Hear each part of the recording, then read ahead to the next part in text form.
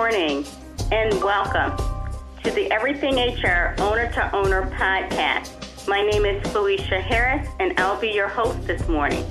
Now, you already know owning a company is complex. There are a zillion moving parts. And when you bring employees into the picture, things get even more complex. Whether you have one employee or 10,000 employees, it can be a challenge to keep it all running smoothly. And that's where Everything HR come in. We do one thing, HR. We're human capital experts. We're problem solvers. We make things simpler.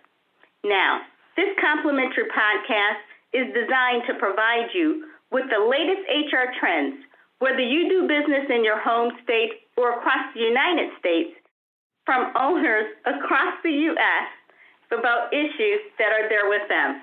And you just heard the beauty of live broadcasting because obviously the music should have started at the beginning. Anyway, this morning is no exception. We have attorney David Steinberg, who's going to talk to us about franchising. Now, as business owners, we all want to have a business that is profitable. And a lot of us take a look at our businesses and we decide, when is the proper time to franchise and what is a franchise and how does a franchise work? And so our guest this morning is going to provide us with that information.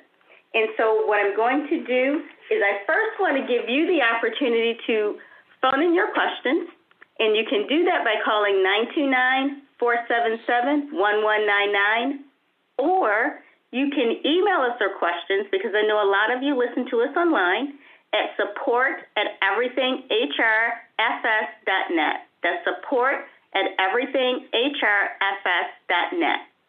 Now, I'm going to go ahead, I'm going to turn it over to David, and I'm going to let him tell us a little bit about his background first, and then we're going to jump right into franchising.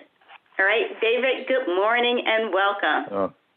Good morning, Felicia, and thank you for having me. I appreciate the opportunity to talk about franchising, something I've been doing for a long time, actually since 1982, when I came back to Detroit after finishing graduate school at Georgetown. And it was a new field back then because the Federal Trade Commission rule on franchising came into effect in 1979.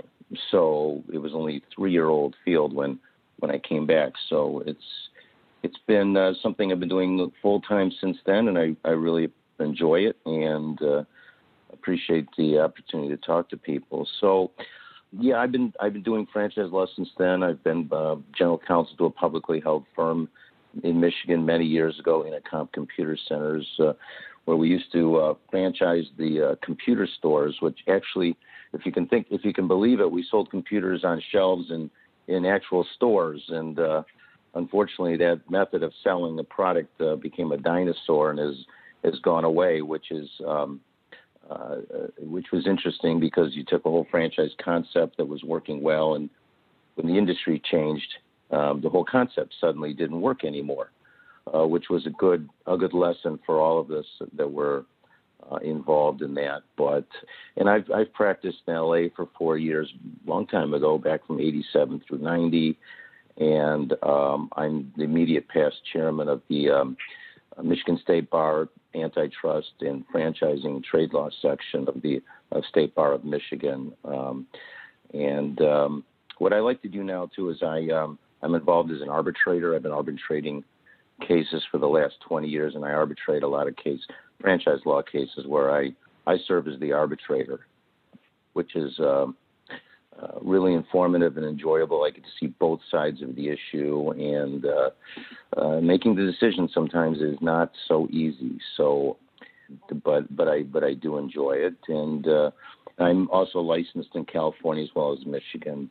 And I pretty much have a national practice. I have clients all over the country, and it's interesting with the internet how you can do business today as a lawyer. I have some clients that I've never met, so I franchised a company out of Israel and some others, and I've actually never met the people. So it's just an interesting way of having a legal practice these days, I guess. So that's just a little bit about my background. Right now, I'm of counsel to the law firm of Jaffe, Ray, Hewer and Weiss in Southfield. We have 110 lawyers and a franchise law section that I'm co-chair of. There's about 6 of us, and so we represent startup franchisors and mature franchisors, and we help people buy and sell their franchise businesses too. So I do that on an of-counsel basis. So and I've been there for about 7 years now, I think. Okay, awesome. So now, tell us, I guess, to initiate, to really start off, tell us about what is franchising. Let's start with the basics. Okay, well, yeah, that's a great question. I mean, people basically know franchises. They walk down the street and they see their Burger Kings and their McDonald's and, Dairy Queens and so forth. And most people know that those are franchises by the popularity of their name and their brands and their trademarks. What a lot of people don't know is that these franchises are not owned by some large conglomerate corporation in some other state. They're owned by people in your neighborhood. They're owned by your neighbor as independent businesses. Because franchising is really a method of distributing goods and services under a licensing format. So, for example, then you have a choice. If I'm someone and I have 2 or 3 hamburger restaurants, just for an example, or pizza or whatever it is, and I don't have enough money to keep opening restaurant after restaurant after restaurant with my own capital, but I have a good concept and I have a good method of service and selling something that can be duplicated and I can train other people, then I can license that concept and I can expand my number of stores, I can expand my brand, but it's other people who actually own the business, and it's their capital, their time, their money that goes into it. And in return, I, being a franchisor in that case, would be paid a royalty for the use of my brand, for the teaching. There would be an advertising method set up where monies would be put in for co-advertising together. And I would control the product and I would control the brand, but my independent franchisees would control their own business independently. So, in its simplistic form, franchising it's a business format where one entity, which is the franchisor, licenses this method of distributing goods and services to someone else, which is called the franchisee. And it gets complex, obviously, and there's all kind of components as to when do you have a franchise, when do you legally not have a franchise, and there's a gray area there, and you have to be careful. But this business format started in the 1950s with old line companies that we've all heard of, the McDonald's, the Dairy Queens, Dunkin' Donuts, and it grew. And what happened was that in the 50s and 60s, it grew so quickly, there was no regulation to it, and there were a lot of abuses going on in the industry. People were signing 2- and 3-page contracts, and it's really interesting because I represent a lot of Dairy Queen owners, and a lot of them in Michigan anyway have been around a long, long time, and they come in and they want to sell, and they've got a 50-year-old. They've had it for 50 years in the family, and they have a 3-page agreement from the former Dairy Queen company, which is still good. And the agreements with Dairy Queen today are about 45 to 50 pages. I mean, that's how the industry has changed. It used to be Dairy Queens that were sold by sales agents who would walk around with these 3-page agreements in their back pocket. And if you owned a gas station, they walk up to the gas station owner and say, hey, would you like to open up a Dairy Queen?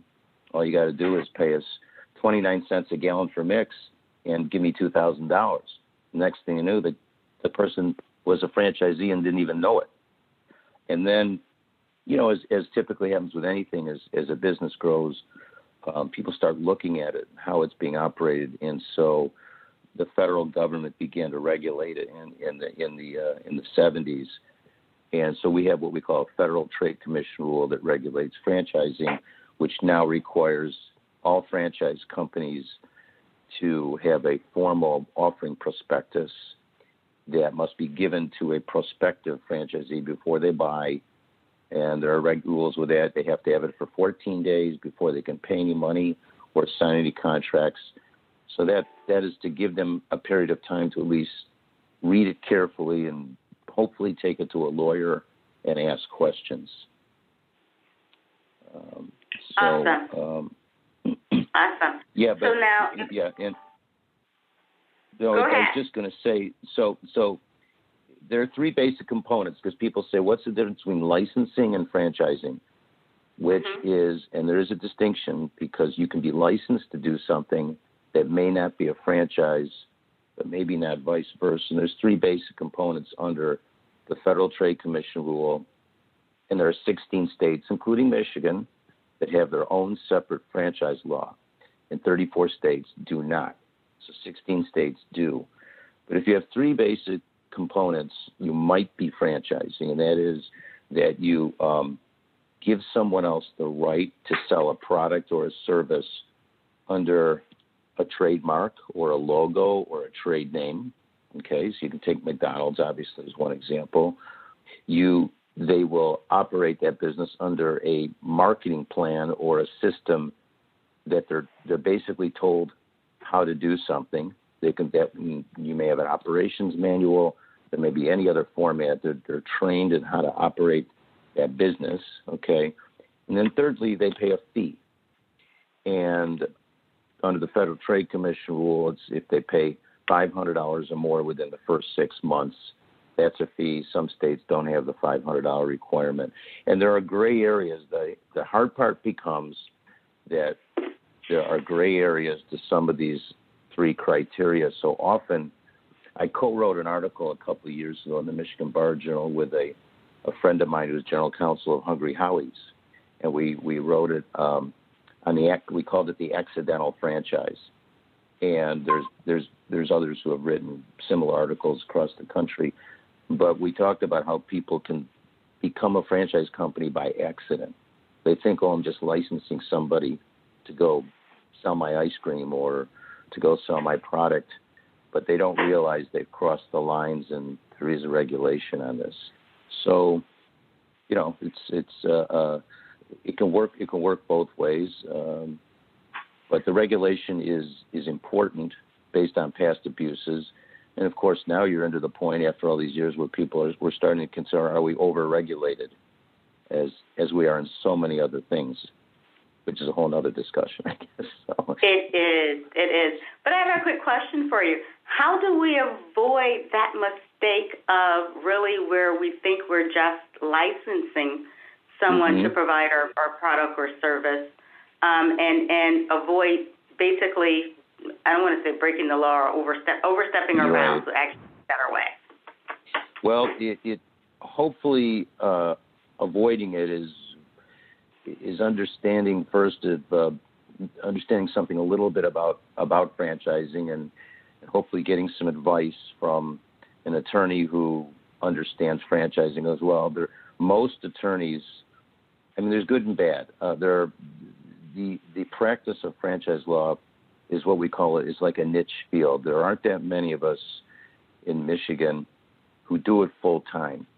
And honestly, we probably all know each other. That's how small that section of the bar is. So, but there are a lot of attorneys, if you go to them, they won't understand maybe the application of the Michigan Franchise Investment Law or the Federal Trade Commission rule, and then you might be getting some wrong advice. You have to be very careful. So hopefully, and that's why we called it, our article when we wrote it, the accidental franchise, because usually what happens is people come to you and they've already began to license people and they didn't quite understand that there was a law. They didn't know there was a Federal Trade Commission rule. They didn't know there was a specific law in the state of Michigan. They just didn't know. And those things can happen. They weren't doing anything to purposely violate any law or regulation. They honestly didn't know. And that's where we sit down with them and say, well, here's what we really should be doing, and here's what we can do to correct whatever violation you've already done. So this is why part of our obligation as attorneys is try to get the word out, even to other lawyers, as to what some of the criteria are. So if they have a client who comes into them and asks them a question, they either have some information about it or they will refer that person to someone, who practices in that field of law. It's sort of like, I have people come in, to see me too, and there's a lot of things I don't do. If somebody comes in to see me and they've got a labor issue or an employment issue, I'm lucky I'm with a large firm. I know somebody down the hall, so to speak, who's an expert in that field, and I'll say, this is the person you need to see. I know enough to be dangerous, kind of thing, But for the real skinny and the really good, answers and the proper representation, there are others you have to see. It's like if you break your arm, I'm not going to go to a podiatrist. Nothing against podiatrists, but I'm not. It's the wrong doctor. So exactly. But it happens. Now, if people know about the law and they're ignoring it, that's a whole other level of discussion. And quite frankly, I won't represent those people if they come in and they know they're violating the law and they want someone to back them up and support them anyway. That's not for me. But that's very rare that happens. It's a matter of educating people. And when you know what to do, just sort of doing it is not that difficult, really. Okay. Now, tell us what is a financial disclosure document for those that do not know? Okay, I think you mean the franchise disclosure document. Franchise, yes, thank you. That's fine. That's good. That's all right. We call it an FDD for short. And what it is, that is required by the Federal Trade Commission. If you are going to sell franchises, it's required in all 50 states. And again, 16 states have their own franchise laws that require it too. It is a document like a prospectus. If you've ever bought stock, you get this thick document that explains things.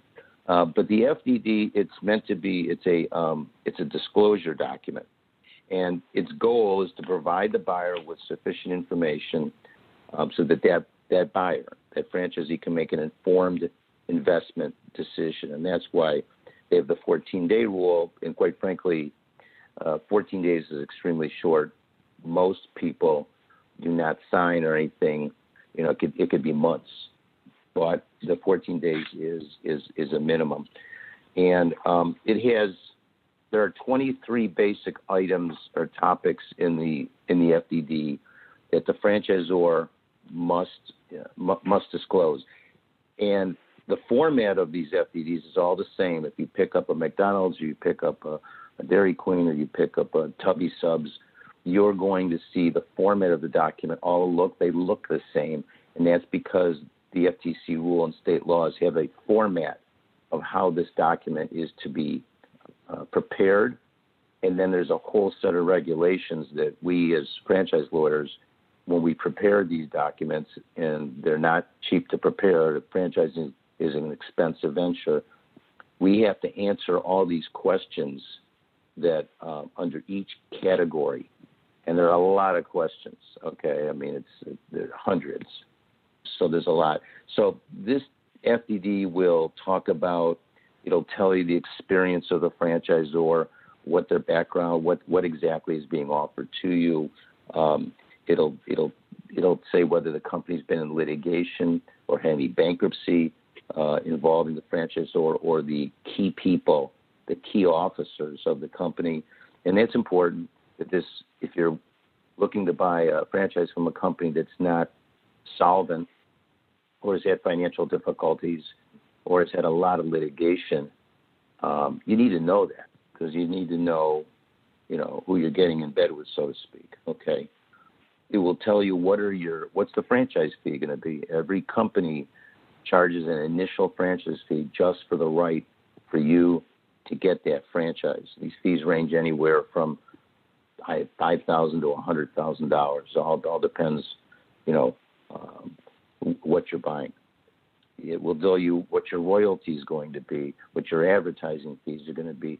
There's going to be charts that are going to have specific subjects of expenses that you have to pay during the franchise term to the franchise companies, royalties, advertising fees.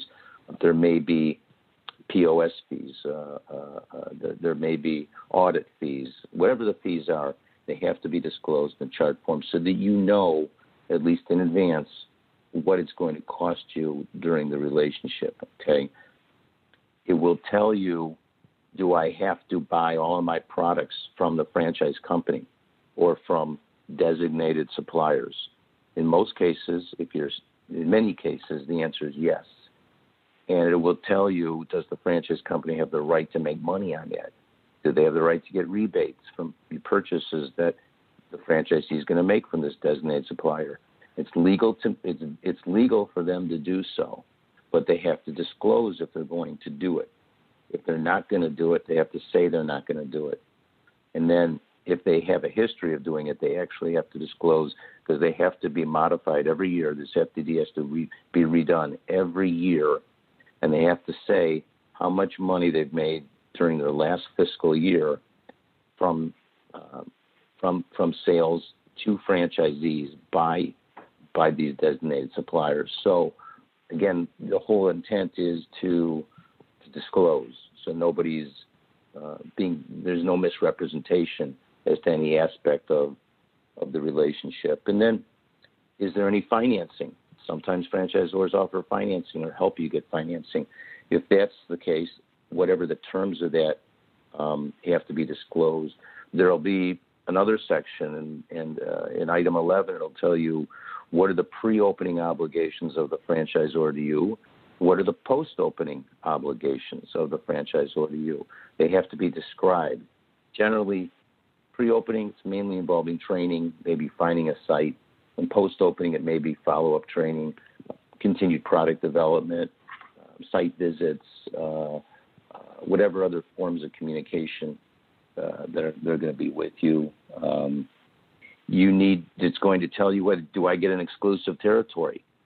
In many fast food cases, you're generally given, a mile, maybe 3 miles before as a territory where the franchise company won't sell another franchisee. So there's not going to be anybody encroaching on you and damaging your relations with your customers and your sale. And that's a big one. It's interesting because I'm not sure what is recently, but for instance, Subway has always traditionally been, they give you no territory and they literally can put another one across the street from you, which makes no sense, logically and business-wise. And they don't really do it, but you can have one 3 or 4 blocks away. And it all is going to depend upon the population and how crowded it is. So every company, again, is different. And many of my clients, I always encourage them to give as big a territory as possible. It's usually the right thing to do, and you want them to make sure they're successful. It's easier to sell franchises when you do that, too. So, again, there are 23 different items, but those are just some. I probably talked too much. No. It's all good information, but I have so many questions. We have a question that came in, too, as well. But I guess the first question is, obviously, with all of this information that you've provided us, are you there with the client to walk them through all of these things, the disclosure, the setup, the regulations? Mm-hmm. Are you there hand-holding, or is there another team of people that need to be involved in this process? Well, that's great. There's 2 aspects to that question. One is, if I'm representing someone who comes in and wants to be a franchisor, I always tell them, listen, I'm your quarterback, okay? I'm gonna be the lead for you, and when we need other people, I will tell you who those other people will be, but I will still be your quarterback. So, for example, since I'm a lawyer, my job for them is to create all the legal documents and work with them. It's a process to get information from them regarding their system and their company, so I can accurately prepare all their documents so that they legally comply with the federal and state law. Okay, so I do all that. And yet, when they need to create an operations manual, they can't afford to hire me to do that for them. It's simply too expensive.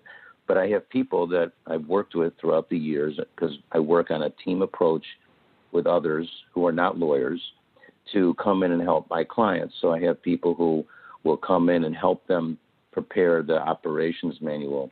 I have CPAs that I've worked with for many, many years who will do their financial statements for them. One thing is after the first year of operations, the law requires an audited balance sheet. And as you probably know, Felicia, not all CPAs do audits, maybe only 10%. Correct. There's a lot of reasons for that. One is it's an expertise, and then there's the the insurance issues about having to get extra insurance to cover you if you're going to be doing audits and all that kind of thing. So so I say to them, listen, you can go to any CPA you want for the first year, but we do have to have somebody who does audits after the second year. So if they don't have a CPA, I obviously have them start right away with someone who's capable of doing audits, so there's no transition issues. And I have a team of people, some local, some not, that will help them sell the franchises. And these are people who have been in the business for 20, 30 years. I have a fellow here who's known a long time. He's got his own company. He's former president of a franchise company himself, and he's helping a lot of my clients. He's very good. So, and then there's another national company that if you have the greater financial capabilities, that can do more things for you on a national basis. It always depends on your budget, of course. But so, and then the flip side of that, Felicia, is if you come in, and I help people a lot, I review the FDD of someone else for them and give them an opinion. I have a set fee for that. I might have one every 2 weeks that I do that for someone. They come in, I review the FDD, I give them a 10 to 12 page letter describing the good, the bad, the ugly of what I see, and making suggestions about things maybe we can negotiate to change. And I know that certain things can't be changed, but I also know that certain things can be changed even though franchise companies don't want to. But at the end of the day, the goal of my helping them is if they decide to go forward, is they have full knowledge or I should at least better knowledge of what they're doing and what's expected of them. Do they understand what a liquidated damage provision means? That 99 out of 100 people have no idea what that means. And quite frankly, what it means is if you quit or if you're terminated for whatever reason, or you just decide this isn't for me anymore and you walk away, under many franchise agreements, the franchisor has the right to, and they'll sue you and even sue you if you don't, to have you continue to pay future royalties as if you had been in business, even though you're not. And obviously, if you fold because you're not making it, that's a problem, okay? And when you personally, and what is a personal guarantee? And when you personally guarantee that franchise agreement, guess what? It means that they can come after you personally, even though you no longer have a business, for those royalties, and that can be a lot. So, if you're willing to accept that as part of the deal to become a franchisee, that's fine. But you got to understand it before you put your name on there in case something goes bad. And I've had it work many ways. I've had years ago I represented somebody at a Quiznos, and I don't mind naming them because it's true and it's all public. But he folded because he didn't make it. They still came after him personally. But there are many companies who, if you fail, they won't do it. And I always ask, what's the corporate culture of the franchise company? Is this the kind of company that if you fail, they'll let you go and they'll drop it? Or is this the kind of company that says, we don't care, that we're going to come after, an agreement is an agreement is an agreement. So it's very important. And one thing I tell people is when they're going to buy a franchise, the most important thing they can do for themselves is talk to other franchise owners. Ask them a gazillion questions. Have a whole list of questions. And as long as you're not going to be competitive to them, you're not going to open up next door to them, they will be very honest in what they tell you. They'll tell you what they make. And ask them, well, how are the people to deal with in the company once you have bought the franchise? Do they suddenly disappear? or are they really there for you? Are they really helpful? Those are the kinds of things we go over when I'm looking to help somebody make a decision as to whether a certain franchise is for them. And I mean, there's a lot to it. There's a lot of questions they need to ask themselves too before they buy a business. Awesome. Now, we've reached a little bit over the halfway mark, and so I want to just kind of give our audience a brief overview of what we've already covered. So I'll let you give us a brief overview of you, your background, and then a brief overview of what is a franchise and the difference between the state and federal regulations, and a brief overview of the FDD. And then we're going to hop in. I have 3 different questions that have come in for you, so we'll jump right into that after we give a brief overview.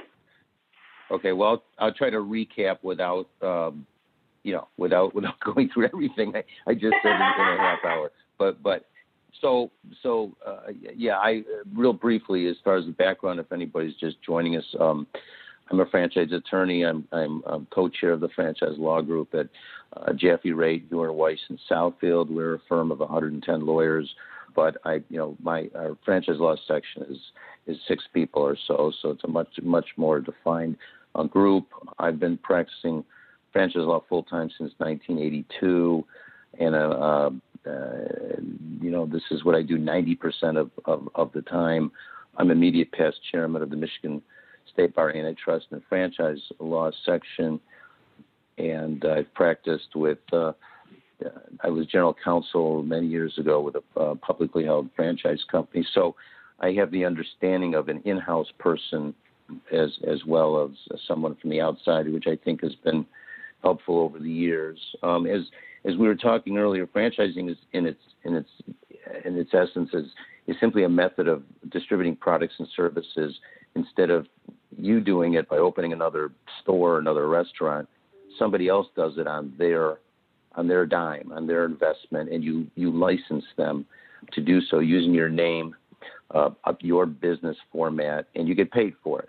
It could be royalties, it could be buying products from you, it could be a combination of both. And you help them, you train them, you in how to operate that business. And often there's an advertising and marketing, joint advertising and marketing component to it. So, many, and if it's a good brand, if the brand is good, then it's all about the brand. It really is. You can have, if your brand's not good, obviously people aren't going to be buying into it. So that's a key part.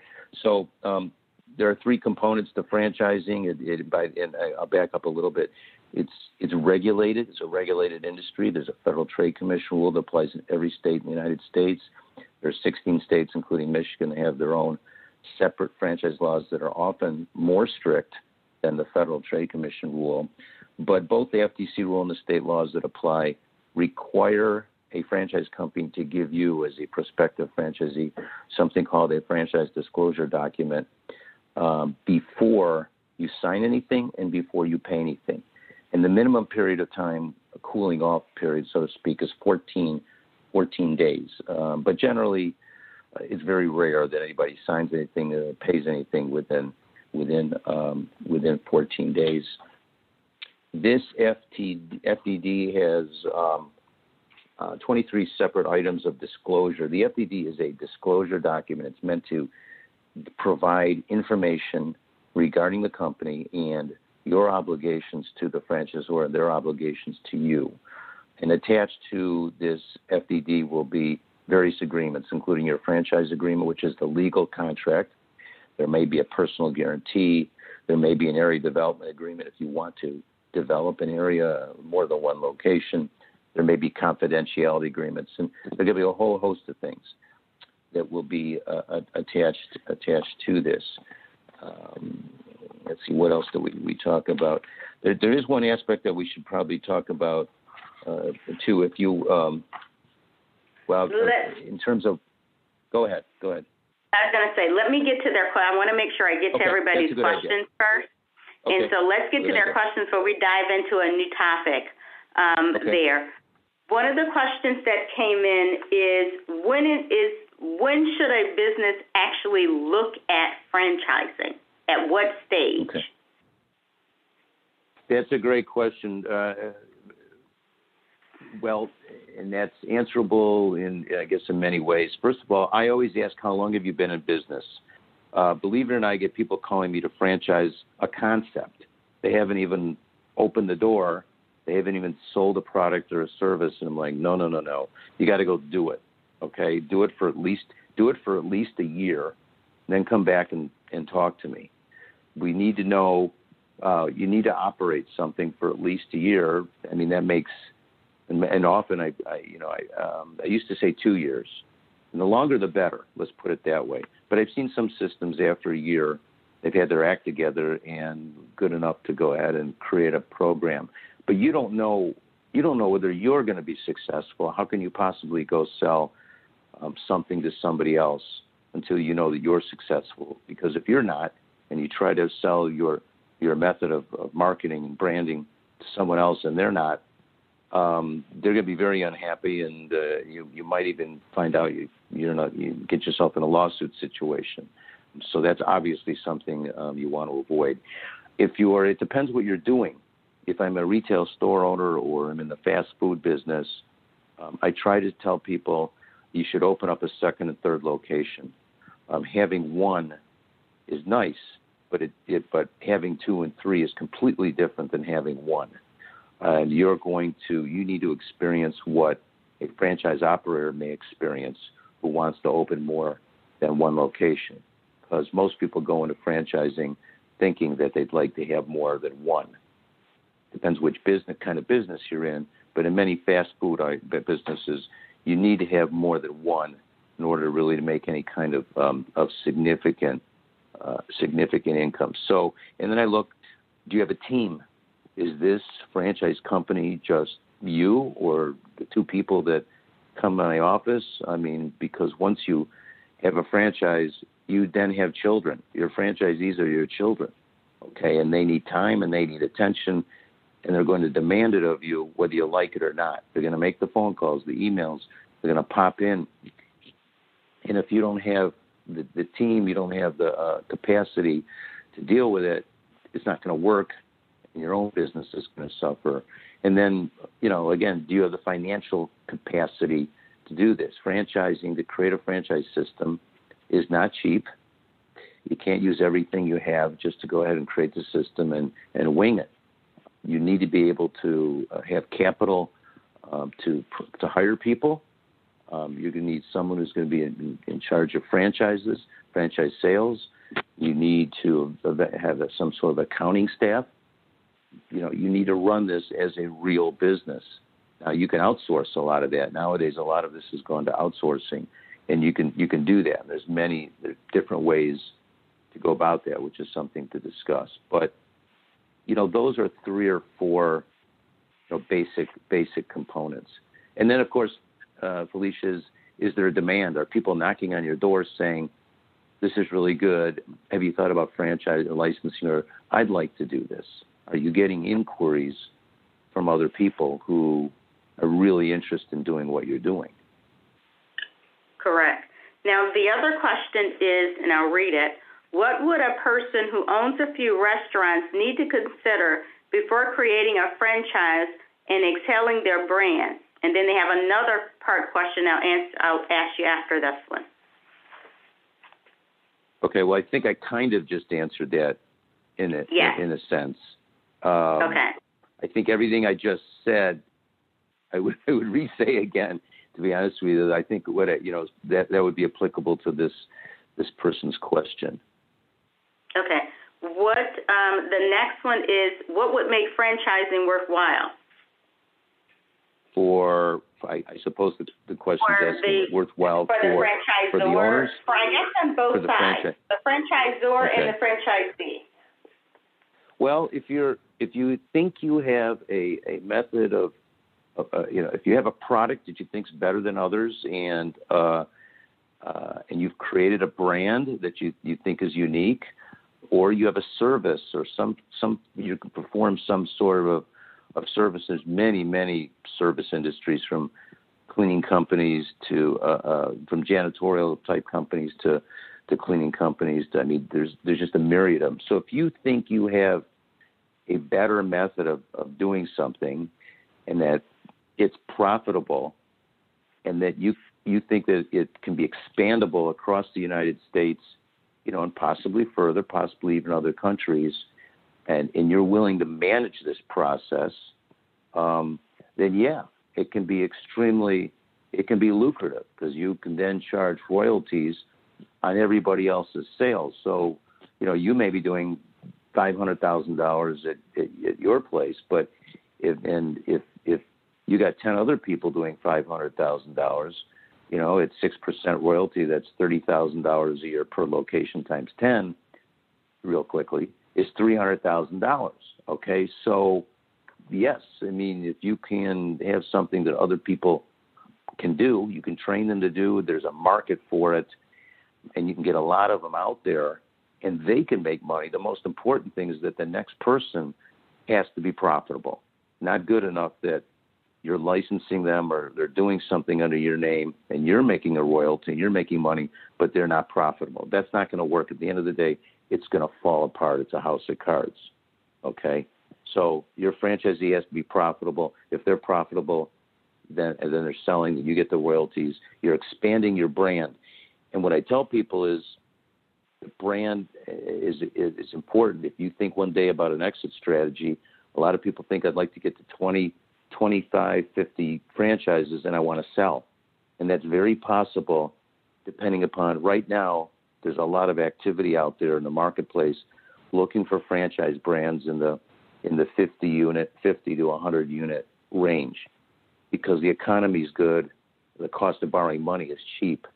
Now, 5 years from now, I don't know whether it's still going to be as true, but today, that's the situation. So there's some tremendous benefits to creating a franchise system.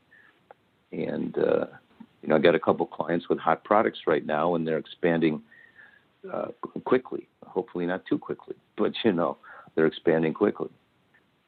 The next question that I have is basically, yes, we all know about the McDonald's, the Burger Kings, and the Wendy's, but are there do you have any examples of franchises that, it might surprise people that are out there? Oh, yeah, that's a good question that might surprise people. Well, there are insurance companies that are franchises. There are, of course, a lot of child education places that you see that are franchises. The hot one now is swim schools. There are a lot of swim schools around that people wouldn't realize. They may see a lot of them. Those are franchise chains as well. And there are many in the cleaning business, whether it's carpet cleaning. A lot of carpet cleaning businesses are franchises. I'm trying to think if there's anything really unique. Well, there are a couple of companies out there. People are familiar with co-working, which is where you come in and you join on a membership basis, and you can come in and out and work as you please. Usually it's a couple $100 a month ago. There are companies out there that are trying to take that concept throughout the country, working with landlords to bring co-working concepts to different areas. I'm sure there are. Right now, I'm not. I'm sure there's some that are extremely unique, but I'm not. We have been looking at it. We have a client that actually was looking into franchising in the cannabis industry. There's been a lot of interest in coming up with because there's 11 states where selling cannabis is legal now, and so forth, about how to franchise. There's a lot of inquiry about that. Of course, the problem, of course, is that on the federal level, it's illegal. So that's a problem. But some of these centers that are legally selling legalized marijuana and things like that have discussed potentially trying to franchise that kind of business. Okay. Now, I want to make sure we have we have 13 minutes left. So I want to make sure that I get to some of the factors that determine I know you covered some of them on when you should buy a franchise on there. Okay. But and you covered some of the benefits and responsibilities from that aspect. But I guess you have a little bit more insight because this is what you do.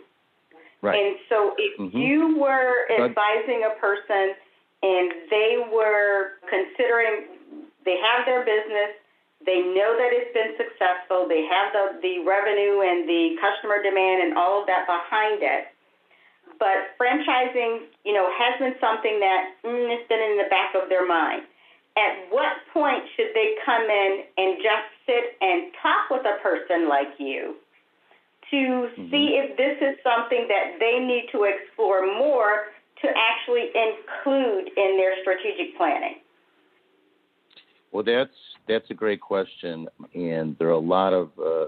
First of all, they can come in and talk any time they want, and often the earlier, the better. Generally, people come in when they found something that they think they're interested in, and they want to talk about it more. They want advice. So there's a whole host of questions I go over with them in generality. I will talk to them.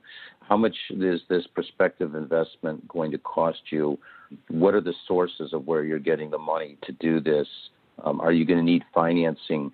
Are you pulling the money out of the equity in your home, which can be extremely dangerous, even though people do it. And sometimes you have to. When we had the downturn in the economy and a lot of people lost their jobs, I saw a lot of people, they had to find something to do, obviously. And the biggest source of their money they had was in the equity in their home. And while that's dangerous, many people did that, and some people successfully, and some people not. So we talk about money. We talk about that issue. We talk about what are their individual abilities and qualifications and their experience. If there's someone who doesn't like to stand on their feet and manage a lot of other people, then I'm not sure the fast food business would be for them. If they talk about buying a fast food business, what we call QSR, quick service restaurant, it's, do they really enjoy food? Do they enjoy cooking, preparing, or do they just think that owning a fast food franchise would just be, they've heard that it's profitable, which is not always the case. Okay, we talk about their goals. What are they looking for a 5-year to do this for 5 years, 10 years? Are they looking to create something for their family? A lot of people come in and they have a goal. They want to turn it over to their kids, one day. We look at what's the demand for the product or service. They'll bring something in, and we'll look at it. It might be the first time this product is ever coming to Michigan, which you always have to be careful if you're the first one, because you're not sure whether it's going to go. Is there a market for this in a different state, and are you the guinea pig kind of for somebody else's franchise concept? There can be a great benefit being the first one. I tell the quick stories that I helped someone who bought the very first edible arrangement in Michigan years ago. I thought it was a terrible idea. Okay, so it just shows you how wrong I was. All right, because fresh fruit, it's hundreds of thousands of dollars to open up a location, and I'm thinking spoilage, but I was wrong. And these people have expanded to 3 or 4 units now, so they're doing just fine. But those are the kinds of things you have to ask. People need to really ask themselves a lot of questions. Are they the type of person that can follow a system, or are they more a leader in a different way? A lot of people, the most successful franchisees follow the system. They may not like it, but they don't deviate. Or if you're going to deviate, you discuss it first with the franchisor to make sure it's approved. Those franchisees that I see that often fail, they're not doing what they were trained to do. They're not following the program, so to speak. So you have to ask yourself, what kind of person am I really? And am I going to do this? Do you have the support of your family? It's a family affair, okay? You're going to be spending 80 hours a week in something, and you may not be home a lot. Is that okay with everybody else in your family? Are you ready for hard work? I mean, are you looking? These are all very personal questions. Because everybody, when they buy a franchise, everybody's excited. This is great. It's brand new. It's exciting. But then the excitement wears off, and you got to do it. Okay. So, do they really want to own their own business? Or are they better off? And are they buying themselves a job? If they're only going to make $50,000 a year out of this franchise, unless they plan on developing 3, 4, 5, I often tell people that they might be up better just getting a job, because you're not putting hundreds of thousands of dollars at risk to make $50,000 a year. Those are some of the things we go over. And there's a lot of things. If they find a company, if they find someone that are interested in, then there's other things we will go into. I want to know about the training and support of the company they're going to go into it, how long they've been around doing it, what's their financial stability. And you can tell from the financial statements, so the franchisor will be attached. So I can read them. I often tell them, take them to a CPA anyway for a deeper analysis, because I'm not an accountant. I'm not a CPA. Are they going to continue to research and develop their products? Surprisingly, you would think, well, sure they will. But if you read many franchise agreements where it talks about their duties, it doesn't often say that they will continue to do research and development. Now, that doesn't mean they won't do it. But on paper, as a matter of contract and legally, they don't have to, which is insane. I mean, why am I going to get into a 10-year relationship with someone to buy their products, or if they're not going to continually make them better, or don't have a legal obligation to do so? That's why in my agreements that I write, I put in there that I make it one of our duties as a franchisor, they will continue to do research and development and to better the products. Because I tell my clients, I'm putting this in there. If you don't agree to it, you need to talk about it now. But if you don't agree to it, I don't know why you're franchising, because you got to do it anyway. So there's a lot here. And these meetings I have with people, they can last hours just because, or at different times, obviously, maybe not at one time. But, we want to know about management. I got to know that they have a good, solid management. And, again, if they found a system they think they want to buy into, they've got to spend some time visiting other franchisees and at least talking to them on the phone and asking, some very real questions so that they get good information and they're making an informed decision. Awesome. It's true. I mean, obviously you had stated about, the hard work of a business owner. I mean, think about it. You call them, these franchisees become your children. And so, yes. It triples your work. It doesn't make your work any easier. It makes your work a lot more difficult. And some of us as business owners already work 7 days a week, 24 hours a day, squeezing in everything that we can get in there for our business throughout. And so trying to, what kind of life do we really want to have? Do we really want to practice that work-life balance or not? Those are all the questions that we have to ask ourselves when we're taking on more responsibilities, because it's not less responsibility, it is very much more responsibility. That's right. And so that's right. If someone wanted to get in contact with you, let's give them your contact information to make sure that they have it. Okay. Well, thank you. That's easy to do. My general office number is 248-351-3000, and you can just ask for me, David Steinberg. My email is D Steinberg, D for David, and then my full last name, D Steinberg at JaffeLaw, JaffeLaw.com. And what else? So they can always find me through you, I suppose. But yeah, and you also on LinkedIn. And I'm sorry, they can look you up on LinkedIn. Yeah, LinkedIn. And by the way, I don't know why I'm forgetting about this, but I just redid my website, which I've had since 1993. It's real easy to remember. It's www.franchiselawyer.com.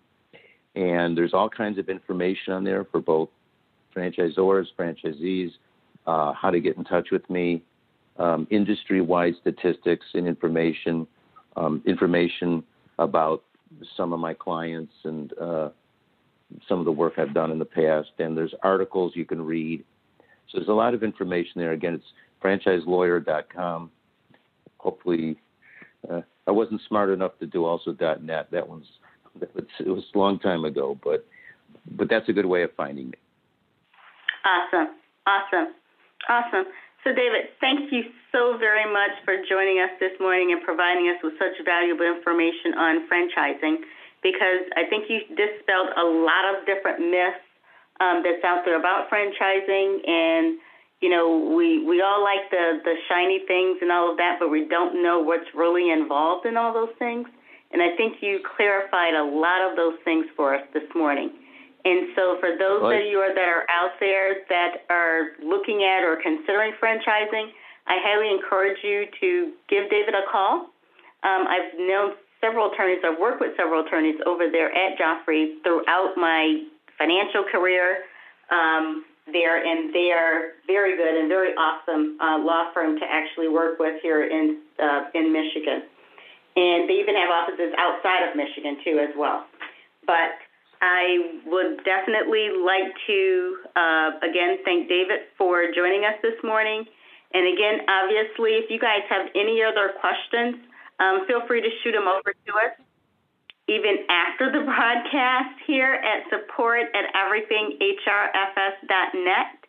And as well, if you have any HR needs, obviously feel free to reach out to us regarding those, where we are able to assist your existing HR department or become your HR department. If you're looking at establishing a franchise, we're here to support you on that talent development or even talent, portion of it for your staff, or becoming your HR department for you, because that is a huge part of the puzzle when you are franchising.